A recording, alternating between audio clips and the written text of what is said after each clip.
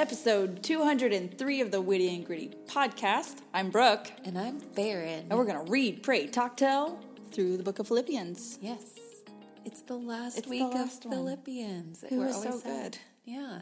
Oh, we didn't say your homework. Your homework last week was read chapter 4, so also this week it's read chapter 4 again. You know what? I feel like they are pros, and they know.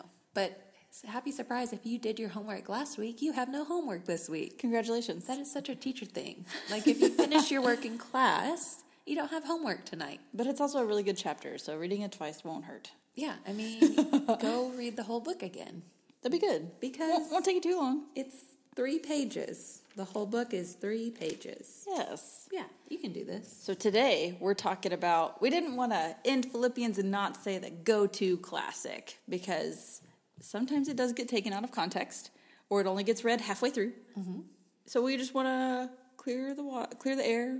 Yeah. Make sure we're all on the same page. Provide some context. But, you know, we also recognize that some of our listeners might be new to the faith. Yep. Or new to reading scripture. And I also love when I flip through my Bible and I read a scripture and I'm like, I found it. I know that one. I've heard people say this, and here is the page it's on. Yes. So everybody gets their moment. So yes, it is Philippians 4:13. Farron, why don't you read it in the ESV?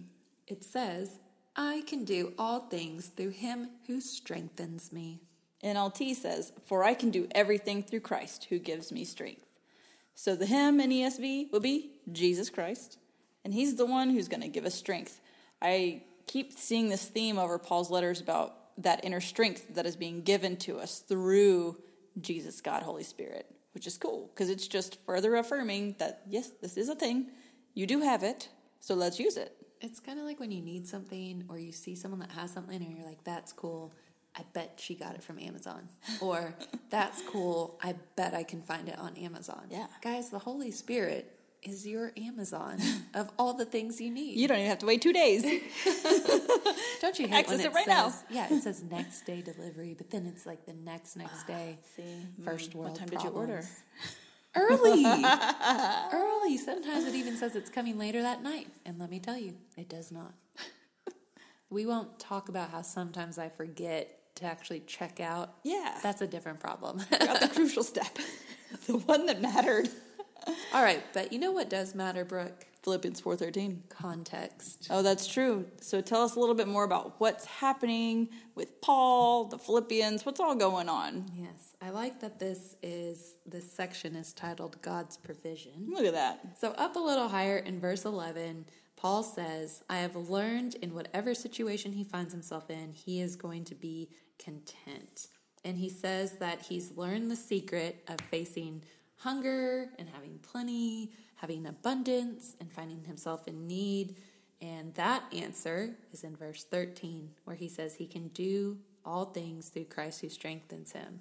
So in context, it makes you see that this do all things is finding contentment no matter his circumstances. So again, this internal mindset, regardless of the situation you find yourself in. Mm-hmm. Man, and he talks about big hitters like hunger. I know I don't feel, when I'm hungry, content would not be the adjective I describe myself. What word would you use, Brooke? Angry. With an H. Hangry. And that's not good. Even a lot of times a slight discomfort and suddenly we're no longer content or happy or can't find the joy. Paul does a really good job of, I feel like he's just so even-keeled sometimes. Just, I'm super peaceful, guys. I'm hanging out in jail. Maybe I'll die. Maybe I won't. I'm really hungry. I got a thorn in my side. I don't know. And here he is, content and preaching it from a jail cell to all of the people in Philippi. You can do it. It's just what you're tapping into that's going to help you to be able to do it. Yeah, not by your strength, but the strength of God. I think, too, like entrepreneurs, right? Maybe they have no business, and so they're discontent. And then their business takes off, and they are overwhelmed with the workload, and so they are also not content. And so it's feast or famine, right? Like, we would love for life to just be one flat line, but there's going to be ups and downs all around. Not how a broken world works. It's going to be a little crazy from time to time. a lot of times people also stop in that first part of the verse. I can do all things, or I can do anything, which leads to the I can be anything and do anything I want to do mentality, which is not accurate because we're forgetting the whole thing, which is through Christ who strengthens me, who gives me strength. So if it is a Christ-centered desire and a calling, absolutely, it's going to happen. He's going to give you the strength to be able to do the thing, whether that's a simple task, a challenging task, growth, whatever it is. It's not, I can be anything I want to be mentality. Yeah, and our pastor, David Griffin, he's known for telling his kids, you can't be anything, but you can be anything God wants you to be. Mm-hmm. And that's pretty powerful. We had him on episode 25 in our Grit mini-series, How to Be Spiritually Gritty. Maybe we need to one of the OGs. Bring them back for a second round. Yeah. We'll see. Let us know what you think. So again, reading for context, reading the whole thing, knowing that Paul is writing this from a jail cell, choosing contentment no matter what, and it's not easy to do, and that's why we need God to help us. And it's another way of saying what he's said in both Ephesians and Philippians, that you can press on, you can strive forward, you can focus on what's good, and that's not easy, but the strength you need is found in Christ. Not of your own doing. So we got to tap into that, fully relying on that. There have been days, this goes right into pray. There have been days in the newborn phase of life where I say, God, please just give me the energy to stay awake while I feed this kid. Something. Help me stay awake on my drive to work after being up all night with the kids. There are going to be phases in life that you're still, yes, you're content, happy, healthy baby, yes, but wow, I'm really tired, and I need some supernatural energy because I'm not going to be able to drive safely at this point. Mm-hmm. Absolutely. And pray is how you access that strength. So, again, I would just use situations as the trigger. So if you are like, I can't do this, that's your sign to stop and pray. Mm-hmm. Stop, drop, and roll. Yes. Stop, pray, and praise. What? And prostrate. One of these days we're going to slip up. We're just straight up say. Anyway, hopefully we're not like at a speaking engagement and you say prostate. I think I need to write myself some cards, and when I get to the word, I'll just hold it up. I'll just like leave a blank. I can't say this word, so I'm just gonna hold it up. Yeah, with a picture in case they read it wrong. Because it probably looks. Oh Lord, we don't need a picture. God, give me strength to do the rest of this episode. Okay, so about prayer, right? Sometimes it's like, well, what do you pray for, or what do you say that can like inhibit our prayer life? Mm-hmm. And so thinking about this idea of contentment as you're wrestling with God through a situation that you're wanting to achieve and you just don't have the strength, I want you to ask or talk to God about your level of contentment in the situation. Yeah. Because finding content might be at the root cause, which is interesting coming off of last week's episode when we talked about pressing on. Mm-hmm. I'll tell you guys from my experience right now, trying to get my Move Mountains literacy off the ground. I want it to take off overnight, but I'm pressed. It's not, and that's fine. That's where the contentment part comes on. But content doesn't mean stopping or stalling. You press on, you keep working, but it's finding contentment in the process. Yes. It's the climb. Dang, 2 episodes in a row. I also want to point out that the 2 verses you're saying are the inverse, Philippians 3:14, Philippians 4:13. So if you need to memorize those or know where to pull those from, just know I can press on because God's going to give me the strength. Mm-hmm. Boom. And I can find contentment in the process. Yes, Peace you can. In the process. That takes work, and it's not going to come naturally at first either. So sometimes you're going to need your crew to be around you and be your cheerleader. You want to sing that song? Because we did beforehand. Yeah. I do think I found myself a cheerleader. There you go. She is always right there when I need her. She walks like a model. Yeah. You do, Farron. America's Next Top Model. Nah. Fact. So advanced in rounds. Super hot. Amazing. You want to find someone that can be your hype man, talk you up, be your cheerleader. I think, too, something that we can say to ourselves and others is reminding each other what trials we've overcome in the past, too. Yes, that power of reflection. And sometimes you even forget things that you've overcome. So you need that crew to be like, hey, no, remember, Farron can do hard things. You've done this, this, this, this. Mm-hmm. And you're worried about this? We can do it. Yeah, it's really a way to speak life into somebody.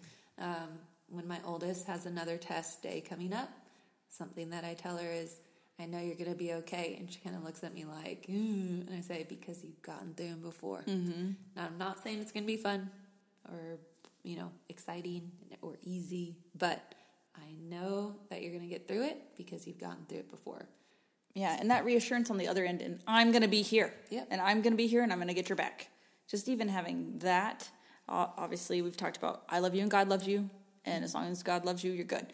God's going to get your back no matter what. But as Christians walking out our faith, we can say that to our kids too. God's got your back, I've got your back, and I'm going to be here for you, and I'm going to love you no matter what. You're more than a test. Mm-hmm. I love all that, Farron. And even maybe speaking into people's preparation too. Yeah. So. What do you mean? This is not my example. Just want to clarify. Man, is it mine? And I won't even say it's from our CG, but I think there's a lot of people that struggle with this. Let's say you're going into a family situation that you probably know is already going to be uncomfortable because upon reflection, you know that maybe there's that person that says stuff that gets under your skin or is super confrontational or what have you, okay? Again, I think every family has situations like that. Maybe not your immediate family, but extended family gatherings. I mean, people around the holidays sometimes don't even want to go back to be with family. So, very generally speaking, but also thinking everybody has experienced this at some point. Hopefully, you've taken some time to realize in the not heat of the moment or arguments or disagreements with family, you've addressed and aired the laundry. But you know that something else will probably start up at this next family gathering. But preparation could say, okay, I know that they're probably going to try to press my buttons. I know that this person has a habit of saying rude things. So let me think of a way to respond that is accountable but also loving. Mm-hmm. As a Christian, what would be a good response to let them know and set a boundary and communicate that hurt and address it there so we're not like sick about it the next week. So preparation. So as somebody is going into a tough situation and maybe they haven't prepared, but they can find strength through preparation and praying about the situation before it comes. Yeah, and we've learned from our Galatians and Ephesians mini-series that God will help make you bold in a godly way and equip you in a godly way so that you can have those hard conversations. They need to happen. You need to have healthy boundaries. So that means setting boundaries mean conversations, mm-hmm. which can be uncomfortable. But that's why Philippians 4:13, I can do all things through Christ who gives me strength. Yeah, and I think even with kids, they have people at school. Bullies is a term that is... They are real things, real people, but even just like sometimes you go through a season with a friend in middle school that you're fighting or whatever, but helping them have the strength to face their friend and mend relationships mm-hmm. or face a tough person. I'm not saying beat them up, but just how can you find the strength to go into that situation? Maybe it's a work environment. Yeah. There have been toxic work environments that you have to show up to day after day after day. It's hard to be content in those situations. So one, you've done it a lot in the past, but maybe that's not encouraging to have to do it tomorrow. Mm-hmm. So what are we doing preparation-wise as we know what we're about to face? Yeah, and you can go back a verse. Pray about it. Have peace that surpasses all understanding. Set your mind on the things that we're supposed to be thinking about. These all tie in together, which is the cool thing about this letter in Philippians. I love it. Farron, you also, the way you phrased something earlier when we were in the talk portion made me think of how we can approach it with the talk and tell. And it's coming alongside the person as a team. So if it's your spouse, your friend, whoever in your home group, your kid, come alongside them and use we language. We are here to support you. I will be here with you.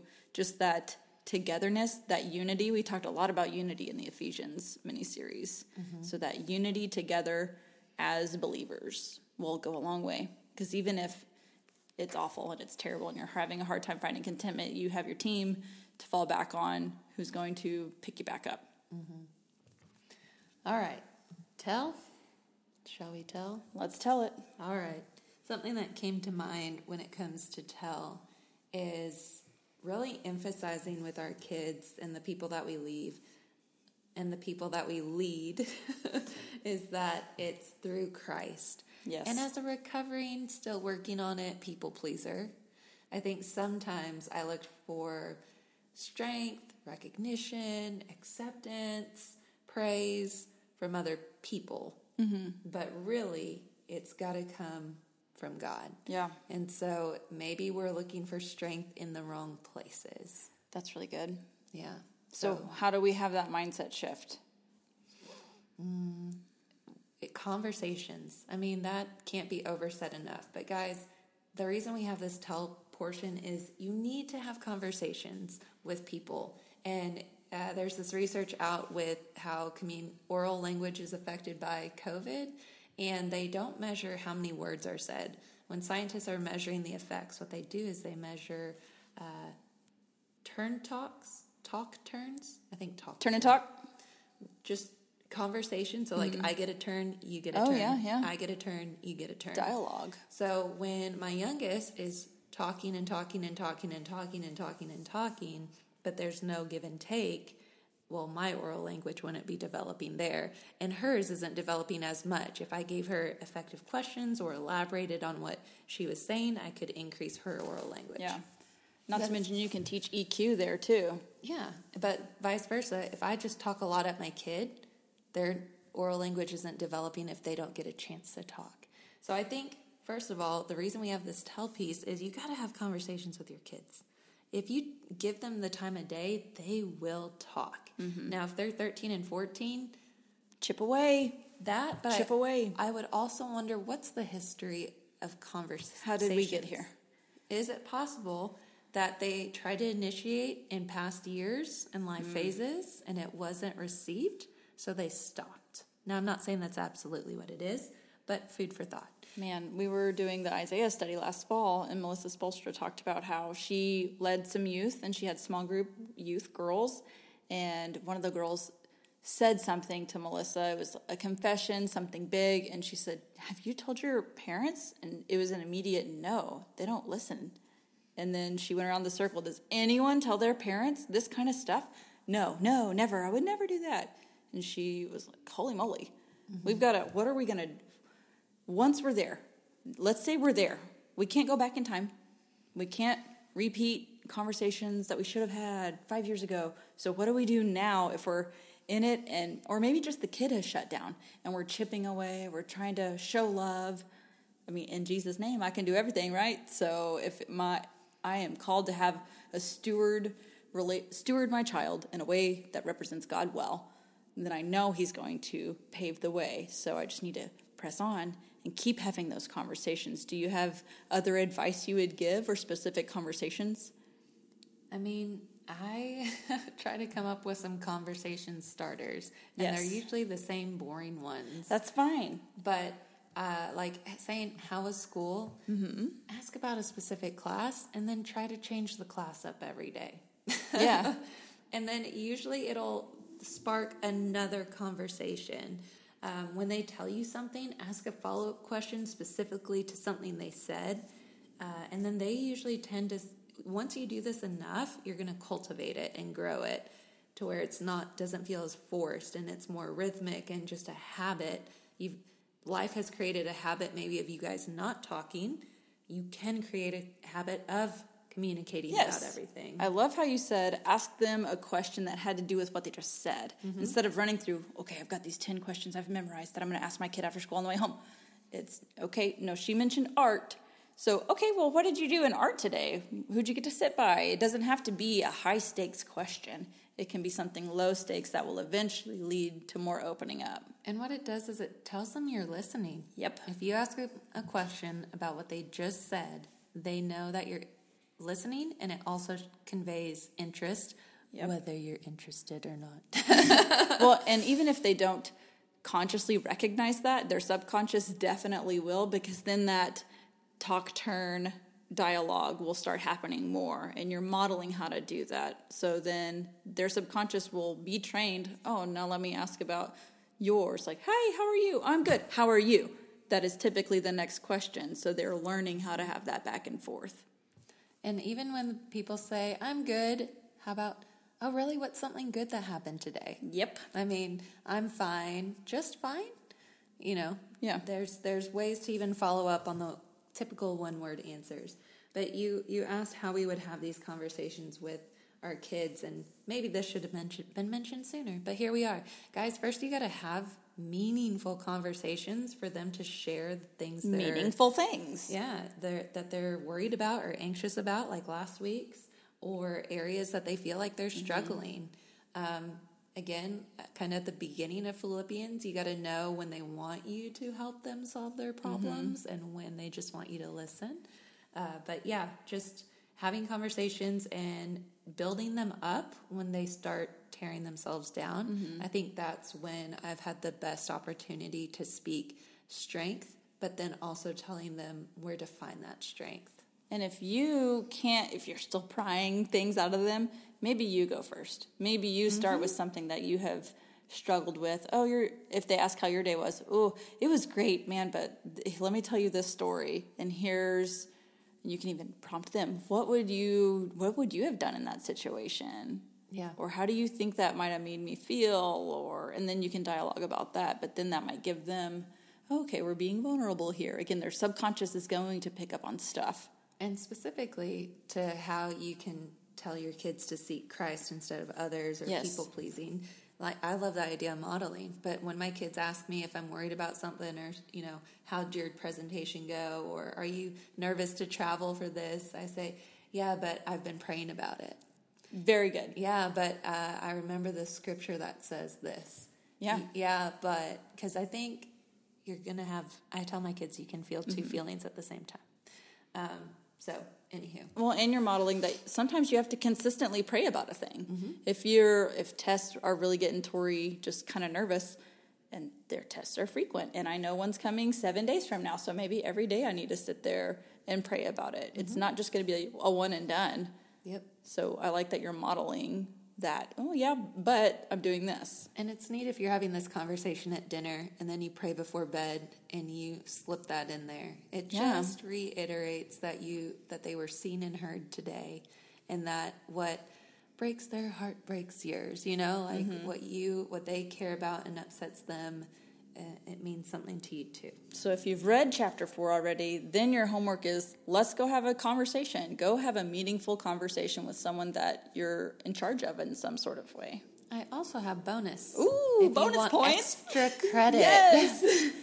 I noticed different times in Philippians the mentions of the fruits of the Spirit. Yeah. So do a little word search. Go back into Philippians and maybe highlight or underline the fruits of the Spirit, like righteousness comes up, faithfulness comes up.